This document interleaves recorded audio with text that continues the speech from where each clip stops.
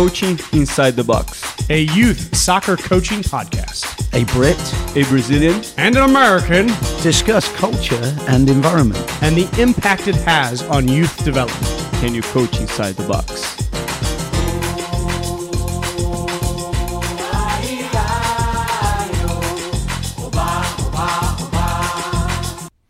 Hello and welcome back to Coaching Inside the Box, Episode 3. We're talking Brazil today, and we are extremely excited to talk about Brazil specifically. Philippe did not sleep last night, which is exciting nonetheless. But before we dig in to the episode, into the pod, I wanted to mention something that would really, really help us out. If you could give us a subscription, a review, a rating, wherever you listen to this podcast, that's going to help us reach more people, and it'll help more people find us. So we would absolutely 100% appreciate that. So give us a rating, give us a subscription, write us a review. All of those things would be appreciated very much. All right, so let's jump into this podcast. We're going to be talking about Brazil today, and we are lucky enough to have maybe Brazil's favorite non-professional footballing son, Philippe Abreu, with us today. Philippe, welcome. How excited are you to talk Brazil? Oh my God, I did not sleep last night, that's for sure. Also, we were on TV last night, so that also took my sleep away. So, yeah. I mean, being on TV was fun. The three of us were interviewed. If you haven't seen it, we'll put it out on our socials probably later today. But we were interviewed about Maestro, which was episode 1, I believe, that we covered. And Fox 4 KC found out about it, and they did a 2-minute spot. And to be honest, they synthesized, I thought, the hour and 6-minute podcast we did pretty well in 1 minute and 59 seconds. Andy, what did you think of a little publicity we got last night? Well, publicity can be good or bad, and, in my lifetime I've had both. and so, but last night I thought was a total positive, because the presenter, Harold Kuntz, did a fantastic job and, really captured the essence of how incredibly different we are as an organization, and how, while everybody seems to be swimming in one direction, we're beating ourselves to death going in the other direction and trying to bring people on board with us because it seems so obvious to us. Now, the interesting thing is what is obvious to me has taken me 45 years of rejecting tradition, and the old approach, to, team coming first as opposed to the individual, and that seems obvious to me, but it took me a long time to change. So it's a long and painful process of self-examination, but Harold seemed to get it right away. Front end. It makes sense. He's an Arsenal supporter and a fan of Thierry Henry, and so it would make sense that he'd catch it quicker than Harold's you. not perfect, obviously. Philippe, before we move into Brazil, though, I want to finish out this discussion about last night. You had a player who was featured in the video that Fox 4 put out. How did the kid respond? How old is he, by the way? He's an 09, so he's about 11 years old. He's one of my best players in my 09 academy team, and I told the mom, hey, FYI, we're doing an interview for Fox 4, and I sent him his video of him doing the double scissor because he executed it perfectly. And I don't know if they're going to put it on air or not, but if I were you, I would tell him, hey, Legends is going to be on TV, we should all watch it. And then if it shows up, he'll obviously be super amazed.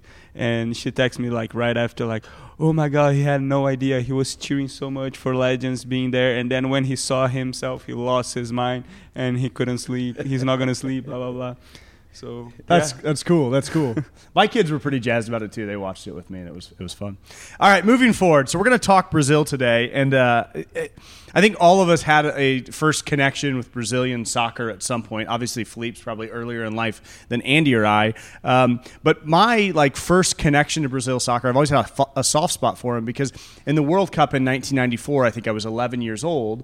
And after that World Cup, the only soccer I could watch at home was a VHS tape that I think I rented from Soccer Master because they used to rent out soccer video VHS tapes, was the story of Brazil's World Cup and eventually win it. So I knew the Brazilian national team of 1994 much more than I knew anybody else. And I always thought Taffarelli, the goalkeeper, I thought he was really cool because I liked his goalkeeper jersey. And so I always had a soft spot for Brazil. So like you, I am excited about talking about Brazil today. We're going to dig into culture and training and perspective a ton during this episode. But Philippe, can you kick us off? Can you describe a typical day for you as a kid? I don't know, 7, 8, 9-year-old kid in Brazil, maybe a summer day when you don't have school. What was it like? Well, summer day when I didn't have school. Well, if my parents were at work, I would be somewhere in a friend's house or something. We have a bunch of apartments. I live in Rio, so in the city we have a bunch of apartment complexes. We don't have a ton of houses. It's rare, especially by the beach and stuff. So we always got together in someone's apartment complex, and there's always a futsal court, and we would literally get there like 1 p.m. and play until it got dark. Like it was the whole day playing soccer. Every day. Was it like king of the court? Like what was the play like? Yeah, it's depending on how many kids there were. We wanted to have a team out to have that competition of having to win and stay on. And we would be very upset when there were like 3, 4, 5 teams out. And then if we lost, we had to sit outside. But even if we had just a few kids, we were just dribbling, doing 2v2s and stuff like that. Just games that we would create, and always having a jersey of an international team or a Brazilian team, and like, oh, today I'm Kaká, today I'm Ronaldinho, oh, today I'm, thinking about the best players, the ones that we worshipped. So it was always like that. It was always about fun. Even when we had school, we had a class in the morning, and then we had a 30-minute break, which was supposed for you to eat some food, get some snacks. Never ate. We would literally storm out of class and run to the futsal court of the school, and like whoever gets there first gets the court, and then if you win, you stay on, and it's only 30 minutes, and there's the whole school. So if you lose, you're done. So you're always trying to get together with the best players. It was crazy. Like we had agreements. Like, oh, you get there, you save my spot so I can play with you. So we win everything. So it was always like that. It was a lot of fun. So yeah, basically soccer was in the middle of everything for us, any time of the year. Yeah, so I want to share a quote that Andy had gathered as he was writing about Brazil and culture, and it's from Neymar Sr. Typically, children are not in love with football. They're in love with the ball. They play in the living room, in the backyard, on the street, anywhere. It doesn't matter if it's a narrow space, if it may break something. And does that match up with your childhood? Oh, my God. So my mom still talks to me about all the things that I broke, and some stuff that could never be repaired, that had sentimental value for them, for her and my dad. But I literally would get all my shoes and use like defenders and dribble through the shoes, or I would get the chairs and I would mag the chair. I would dribble around the house and kick the ball around and break paintings, and I had some white walls on my house, and my mom made me clean them because they got really dirty. Then she realized that I would never stop, so she stopped painting everything white. So it was literally playing around the house. When we couldn't get together with the friends, I was playing by myself at home and watching. Later on, when I was like 13, 14, and YouTube came on, and instead of studying for my math exam, I would be watching YouTube videos of Ronaldinho, because that time he was in his prime, and I would be trying to do everything he did. Yeah. Andy, let's bring you into the conversation. You've always talked about Brazil. And I've got a little aside, because what Philippe has just said reminded me of a conversation I had with an old friend of mine. His name's Ben Papula, and similar, philosophy, upbringing, but different country.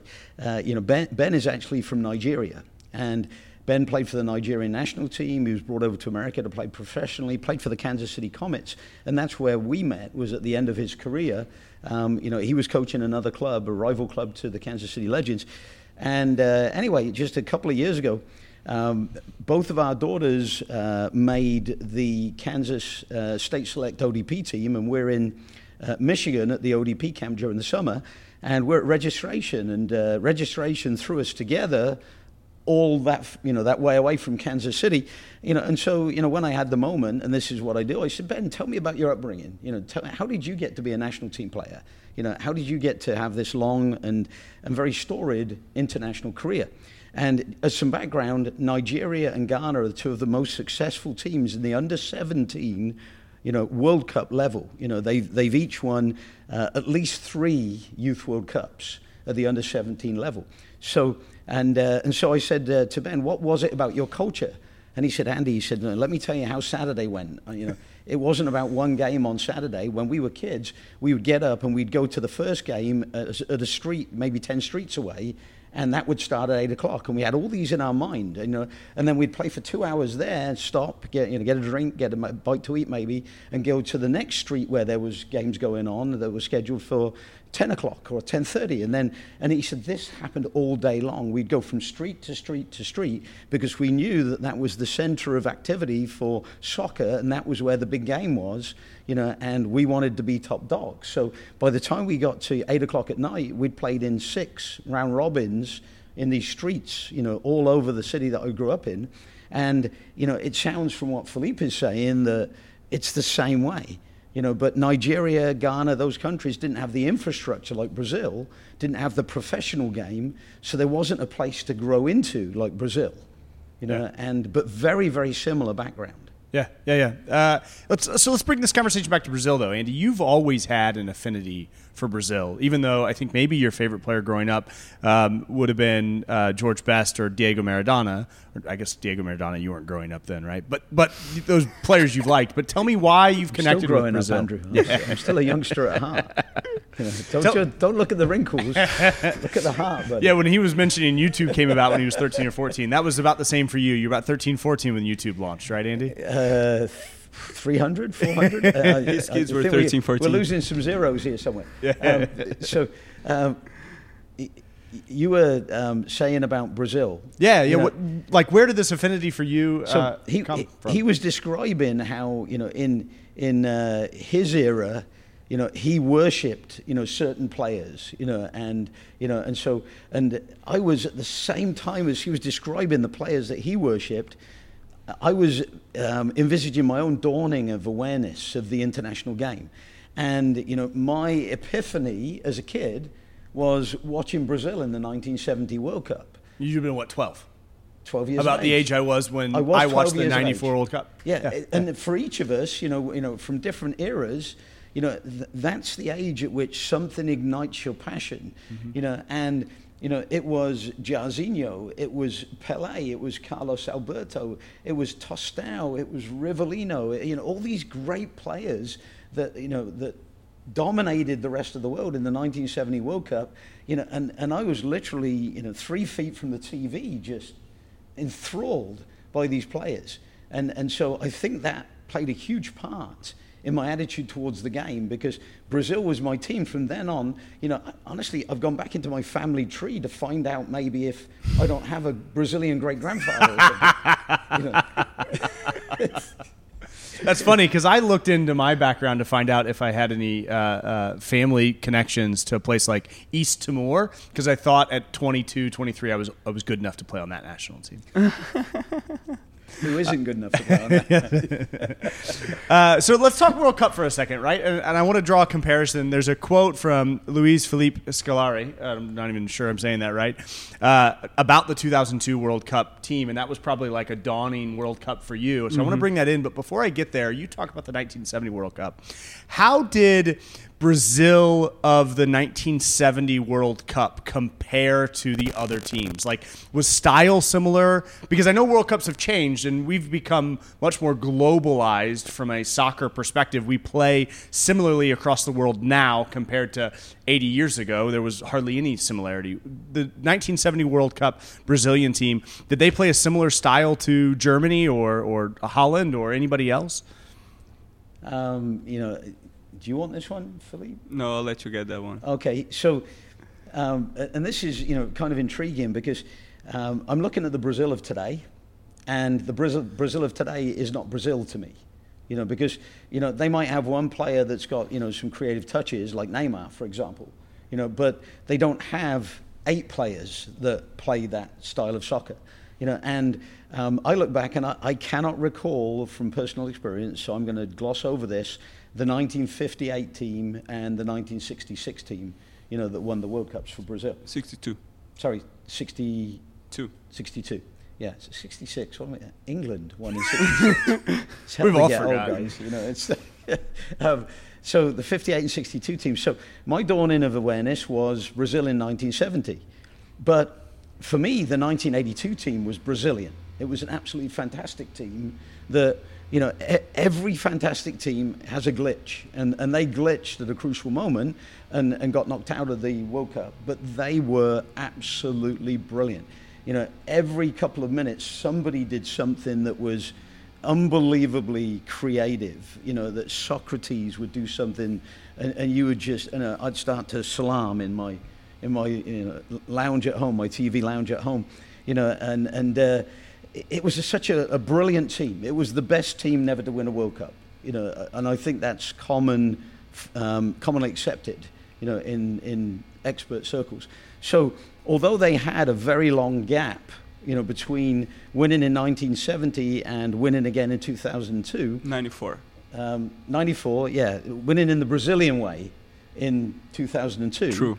Because 94 wasn't, except for maybe Romario and Bebeto, the Brazilian team wasn't as good in 1994 across the board. So they had this long gap between 1970 and 1994.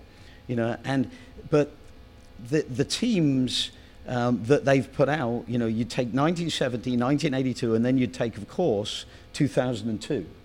And those teams were absolutely head and shoulders above the rest in terms of creativity, in terms of individual brilliance. So Scolari, the coach of that 2002 team, right? He said, he had a quote, but football is more and more homogenous these days, right? More the same. Mm-hmm. The countries are the same.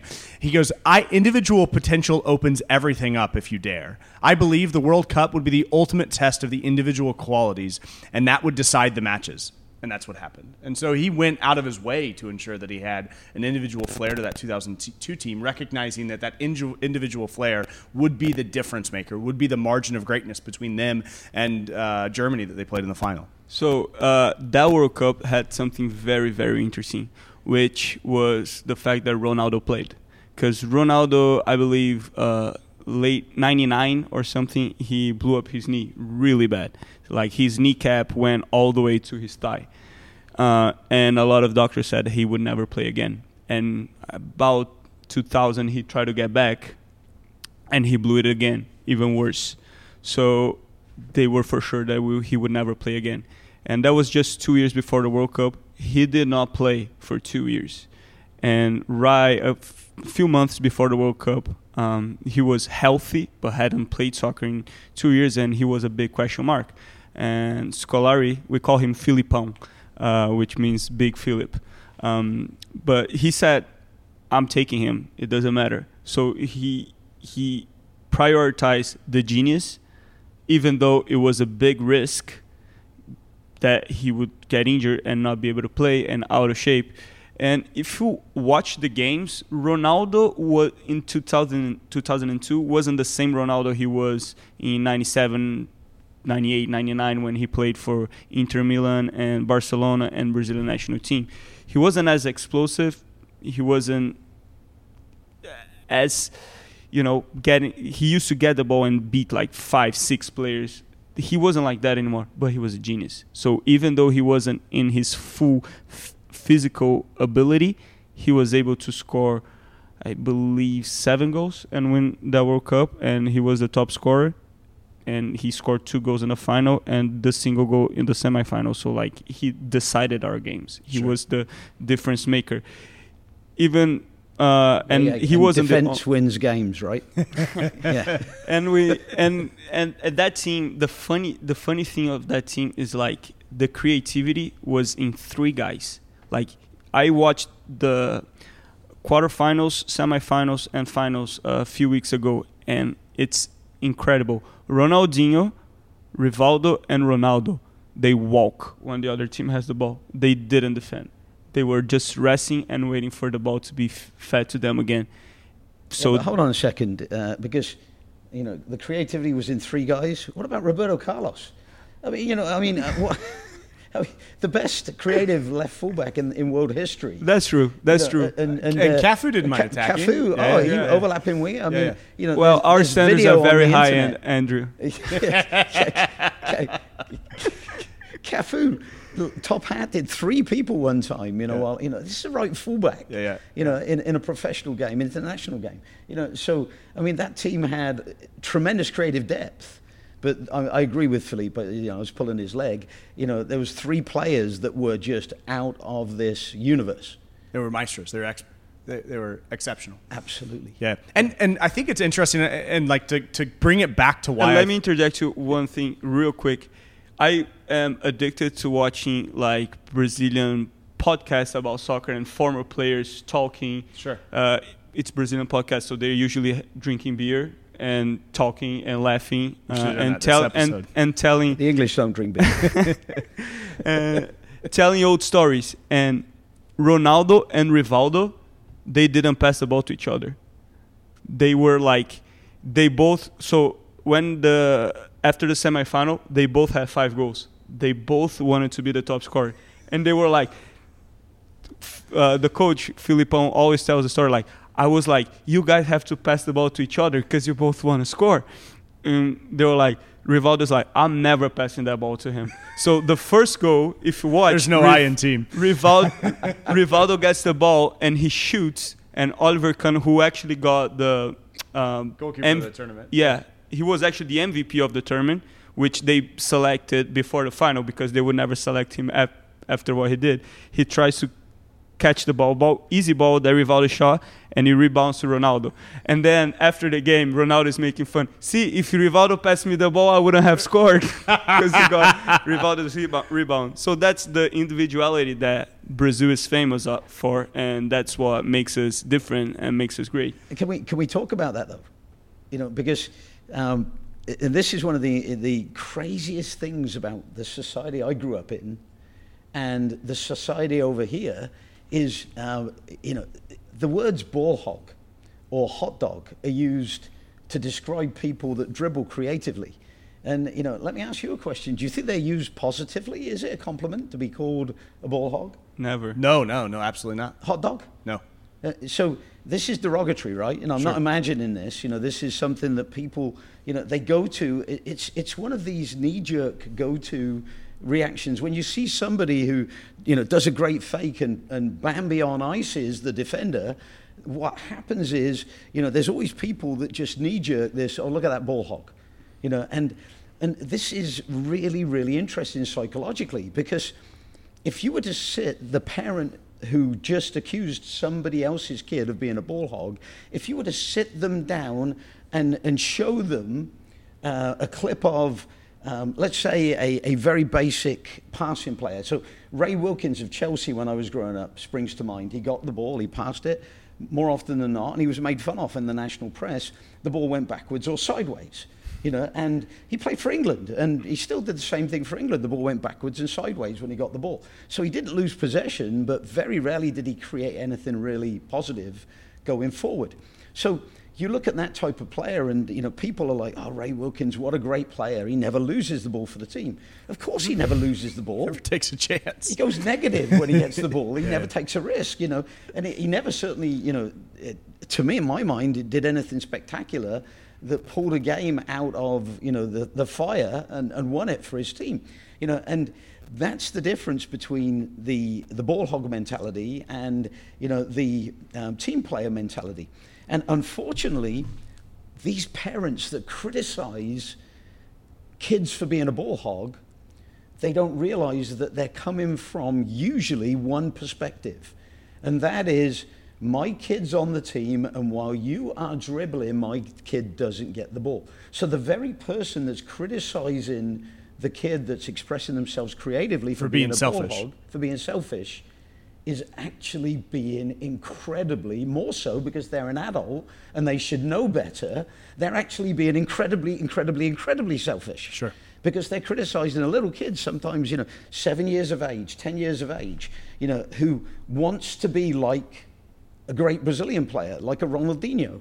They're criticizing this kid, and taking away the opportunity for that kid to be a super PhD in the game of soccer. Yeah, I mean, they're criticizing the kid for taking a risk, taking a chance, going for it, being brave, taking responsibility, trying to do something that is out of their comfort zone, and that's when they're criticizing their kid. But I don't think they look inward and think about it. But I have a question I want to pose. Andy, you posed it earlier, and I really liked it. And I'm posing it to the audience just the same.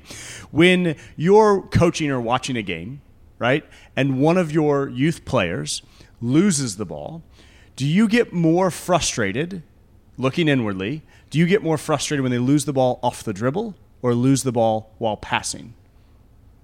Right? I think most coaches, as you suggested, the initial reaction, or even as a player, pass it, right? Don't lose it dribbling, pass it. But if somebody loses it passing, hey, good idea. Thanks for trying that. Thanks for trying to get me the ball. But I don't think coaches oftentimes look inward and think about it from that perspective. Well, let's go a little bit deeper than that. I think there's a coaching psychology that comes into this. And, I think coaches like to be chess players. They like to be strategical. They like to plan, and they would like to plan without fear.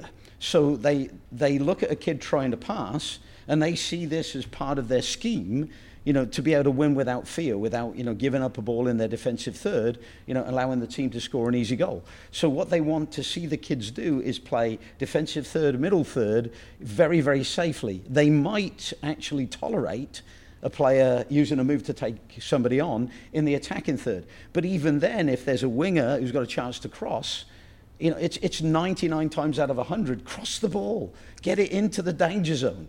It doesn't matter if it's a terrible cross. It doesn't matter if that kid's an incredible dribbler who's going to beat that defender 9 times out of 10 and create numbers up in a danger area of the field.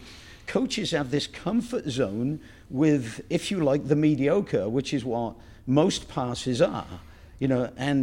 So when a kid takes a player on using an incredible move and beats a player, that's okay. But it's only okay in a lot of coaches' minds. To me, that's my whole goal, is to get a player that's willing to take the risk, willing to be a leader, willing to put themselves out there for criticism, in the effort to really build something special of their own talents. Why aim for base camp when you can summit Everest? And so, and that's the difference. It's the psychology of the coach, and a lot of it is geared around fear. The coach fears losing, and they feel the embarrassment of giving up the ball in their own defensive third. And and this is great because I took over a team, and one of my best buddies was coaching another team in the same age group, and he had the best team in the age group from a winning perspective. And the first time we played them, they beat us. I think it was 26-0, and he held them back. I'm sorry, but he held them back. But the reason they beat us 26-0, that game could have been a 5-0 game if I had told my players to clear it. But every time they got the ball in their own 6-yard box, I asked them to do a move. And they were just starting to learn the moves. And so they screwed up, 8-9 times out of 10. And it was an easy goal that, somebody on the other team would win the ball in our 6-yard box, inside the penalty spot. And, they would score. And so, and after the game, my old buddy said to me, he said, I held my team back. 26-0, and he held them back. And there was another time when we were playing a game, and my kids were in the game, and I think it was tied at half time, and and I'd been asking them to do moves, and they weren't doing moves. They weren't trying anything skillful. And so at half time, I said to the kids, okay, here's what you got to do. You've got to do a move in your own penalty area every time you get the ball. And they looked at me, well, what if I'm halfway in the other team's penalty area? I said, dribble back to your own penalty area. And everybody looked at me, and I took them over to the parents before I said this. So the parents knew what the goal was, and once again, we got absolutely thrashed. But every kid did a move in their own penalty area, in that second half. And then at the end of the game, there were some parents who were visibly upset, because it hurt them to lose that badly, And I said to them, I said, do you not think that maybe your paradigm is wrong? because these kids were scared to do a move anywhere in the field. Now the game is over and we got beat again by double figures. As the game is over and every one of your kids probably lost the ball inside their own penalty area, but every one of your kids did a move successfully inside their own penalty area during the second half. I said, now, on the way home to your house, are you going to be negative? Are you going to criticize the effort to make your kids brilliant with the ball? Have them have the self-confidence? Do you not see that your kid did X number of moves in the second half? Grew in self-confidence. At the end of the day, nobody died. This is not a funeral here. All right? And the next time we play, they will have way more confidence to do the moves all over the field now, which was my point in asking them to do this in this one game. So we took a big loss statistically in order to get a big gain psychologically, where they lost the fear because nobody died. On the way home, the parents still bought them ice cream. Their life didn't change, and that was the point of me meeting with the parents and saying, is their life going to change now because you change it? They're kids. They'll forget this in a heartbeat. They won't forget the lesson, but they won't carry any negatives forward from this, all right, because it's an adult thing. This winning and losing thing is an incorrect adult value. You've got to win first rather than develop creatively first. Yeah, and let's make a juxtaposition. Just give me a moment, guys. But let's compare the United States to Brazil here in this conversation. And I think I said it in an earlier podcast. We in the United States have to manufacture creativity, right? We have to manufacture. Andy as a coach, I as a coach, Philippe as a coach. We have to make our kids do creative things against their better judgment, in quotes, right? We have to make them get out of their comfort zone. In Brazil, not quite so much. So I'm going to use a quote here from Ronaldinho, and then I'm going to come to you and ask a question. And the quote is, "I loved dribbling as a boy. The way we used to play in the street was no good for anything, of course. If you're playing for 5 hours, you don't want to score goals all the time. And I love dribbling. I could score a goal, but I preferred to dribble." And so in those street soccer games that you played right during your summer days at the basement futsal court of the apartment complex, did you do Maradona turns in front of your own goal, or did you clear it out of safety? Oh, I never cleared the ball. And that thing that Ronaldinho said, just think about it. If I get the ball and I drive a bullet in the top corner, who am I going to make fun of? Nobody. I can brag about my shot and brag about myself. But if I mag you, I can make fun of you. And that's the fun part of playing soccer with your friends. I mag you, I make fun of you.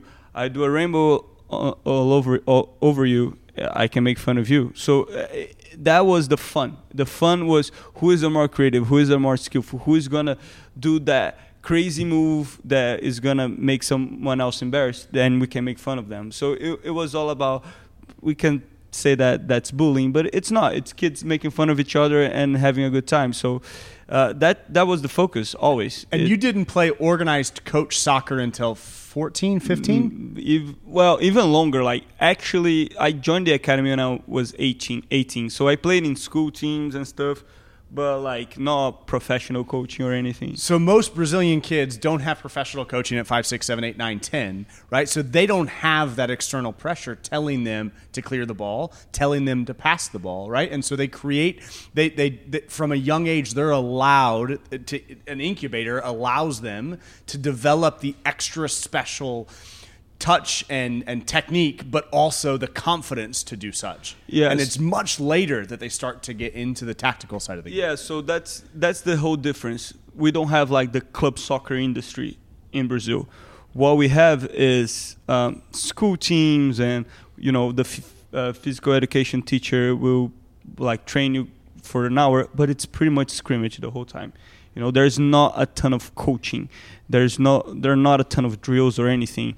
So the kids in Brazil, they either do that or play on the streets, So it's when the academy comes in play, when the kid is 12, 13, is they have scouts all over, and they see the kid that is already really good technically, and then they get them. So we don't have that club side that develops the kid from an early age. We don't have that. It's all organic. And that's the difference here.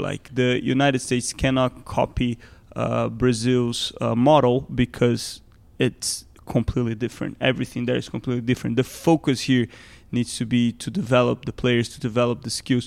When the kid is 13 and he joins an academy in Brazil, like he already played on the streets 5 hours a day his whole life. So he already has the technical abilities. He is already skillful. He already has that mentality of going for it. So it's a different focus. You know? So Neymar, Messi, Ronaldo, Ronaldinho, they didn't become who they are from passing patterns, non-directional keep away, dribbling through cones. Exactly. That's not. They became the way they are by dribbling, by taking players on, by going for it, by having zero concern for risk.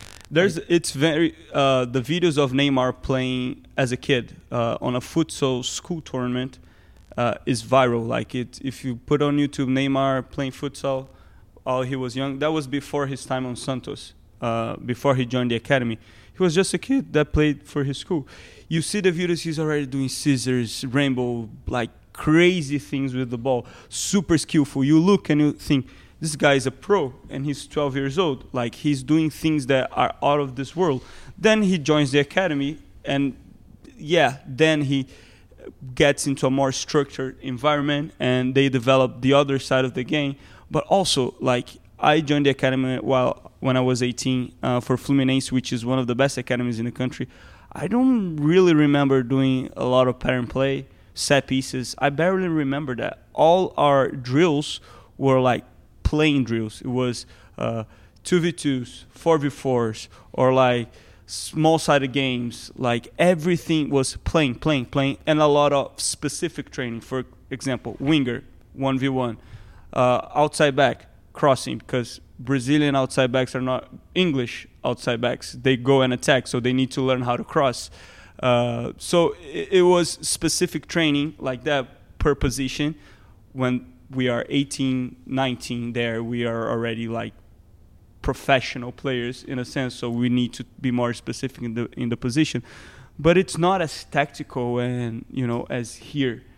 And you'll hear often, I mean, there's a giant futsal push in the United States, and oftentimes when people make the case for futsal, they talk about how that's how the Brazilian greats became great, was futsal. And while, yes, they were playing futsal when they became great as young kids, that's what you played, right?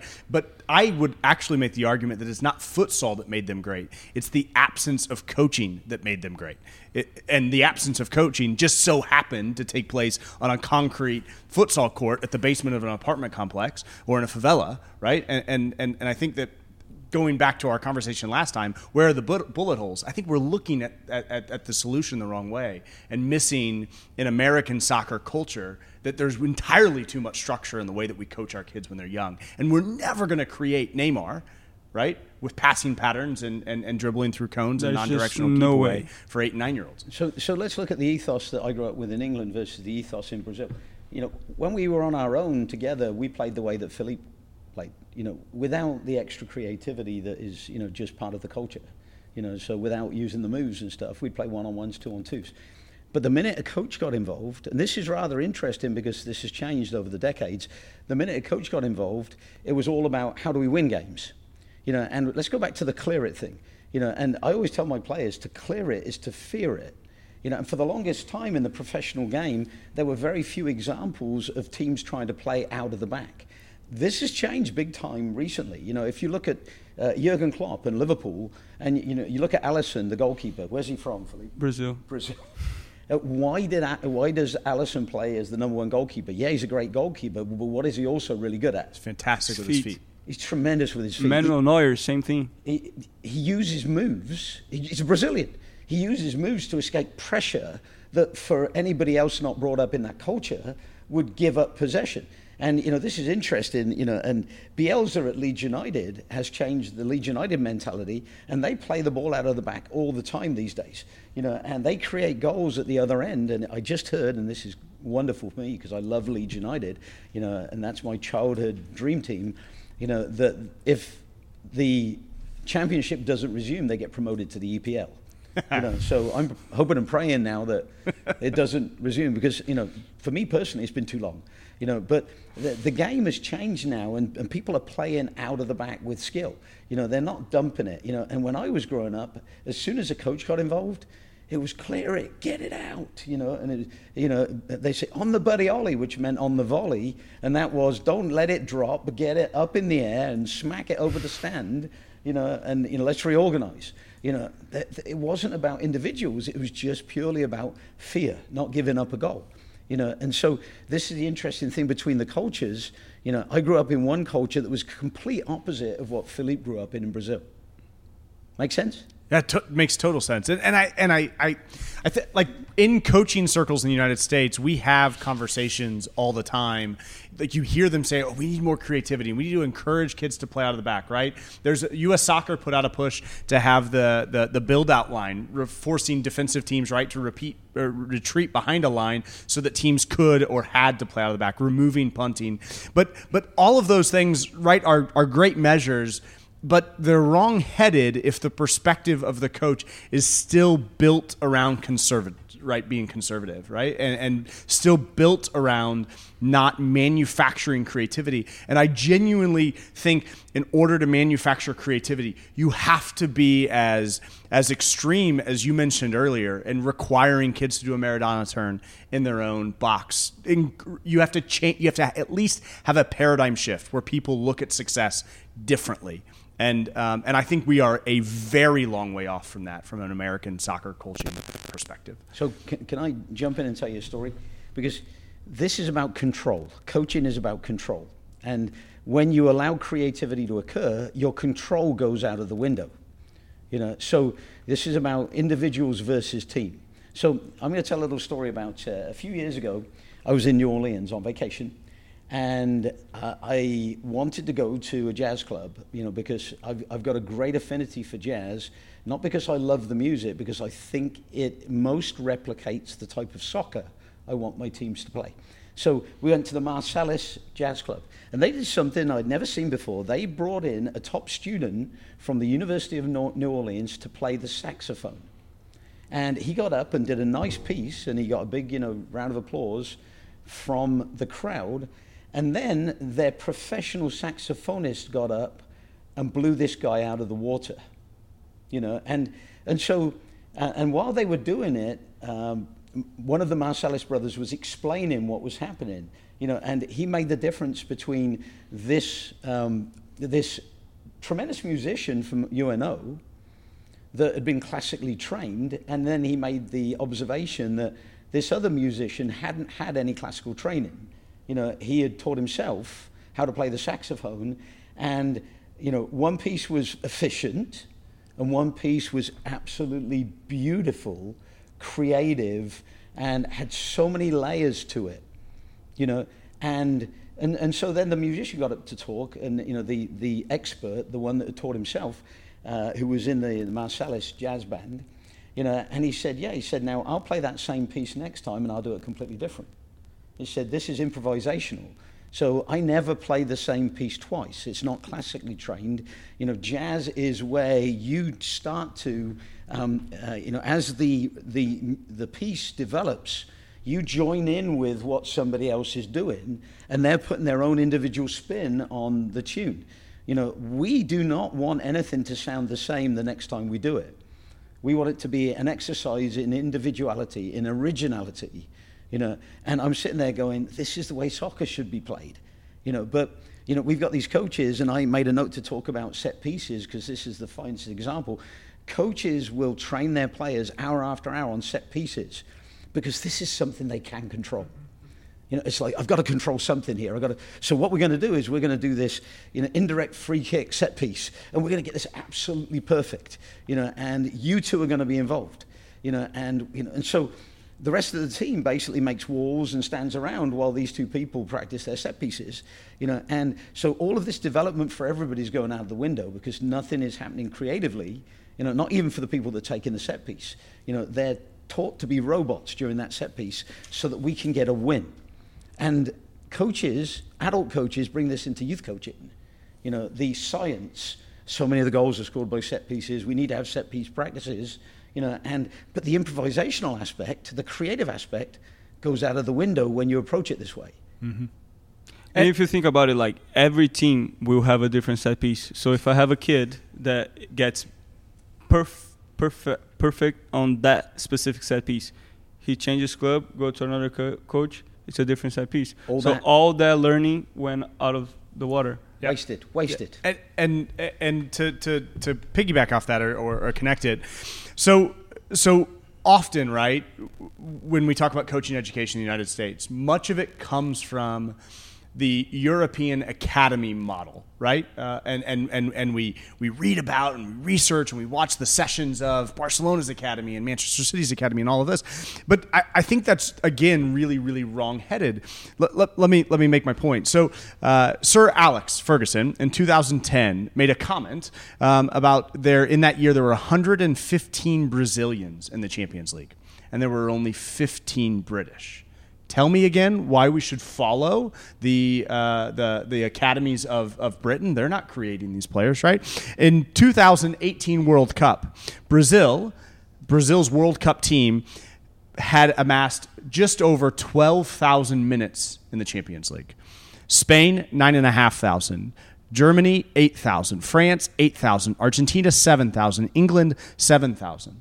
Tell me again why we're following the academies here in the United States as a coaching perspective, the academies of the German academies, the Spanish academies, the French academies. We should be talking and looking more at what happens from birth to 12, 13 in Brazil for the best players in the world. Well, and that's what we're wanting to do. Why would we follow the margin of greatness when we can follow the margin of mediocrity?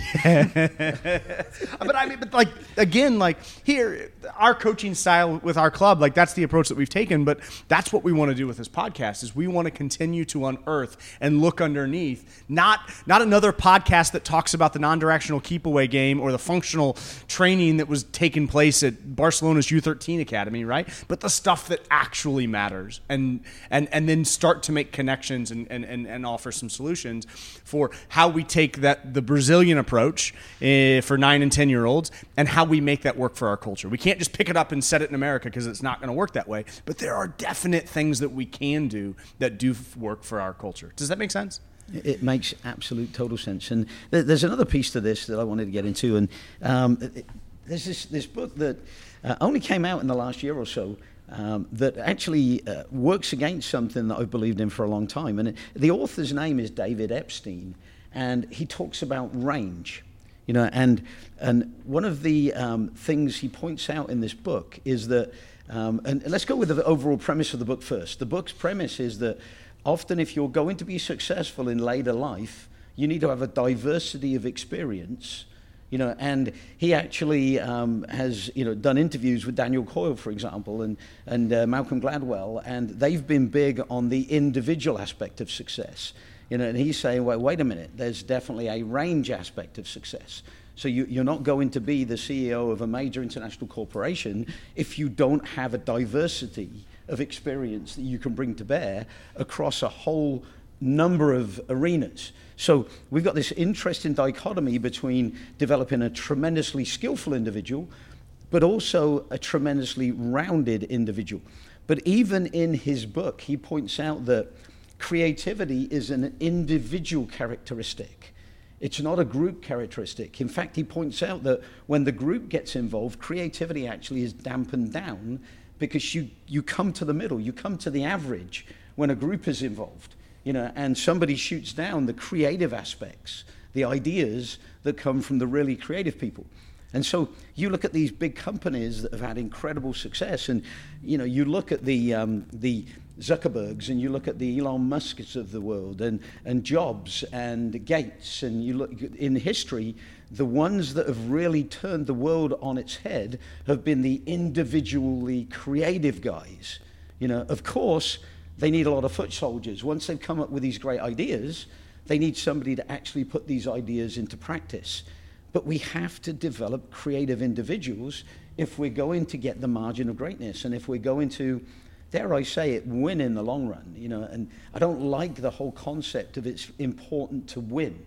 It's important to create. It's important to create beauty. It's important to entertain, to be one of those characters, to add color and flavor. And while I'm on this subject, one of my favorite quotes is a Winston Churchill quote. I feel sorriest for the Paul Browns. And Winston Churchill, if the audience doesn't know, was a very, very respected artist. Also, the most prolific writer in English history. So he wasn't just a politician that helped win the Second World War. He had these other passions, creativity. And as an individual, it allowed him to see out of the box, do great things with the war effort. But he felt the sorriest for the Paul Browns. Why the Paul Browns? Well, compare a Paul Brown to a neon pink. You might not like the neon pink, but you sure as heck have a reaction to it. The Paul Brown, you don't even notice. That one slides by, you go past thousands and thousands of things that are Paul Brown in your daily life. The one thing that sticks out is the neon pink.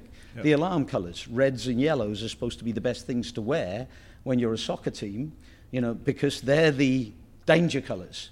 That's what our local councils, use when they're trying to say, don't touch this, don't do this. Reds and yellows. They elicit a response. And hopefully that makes sense. We've got to avoid the Paul Browns, which is the get it, give it, possession team game. We've got to create players that are neon. Mm-hmm.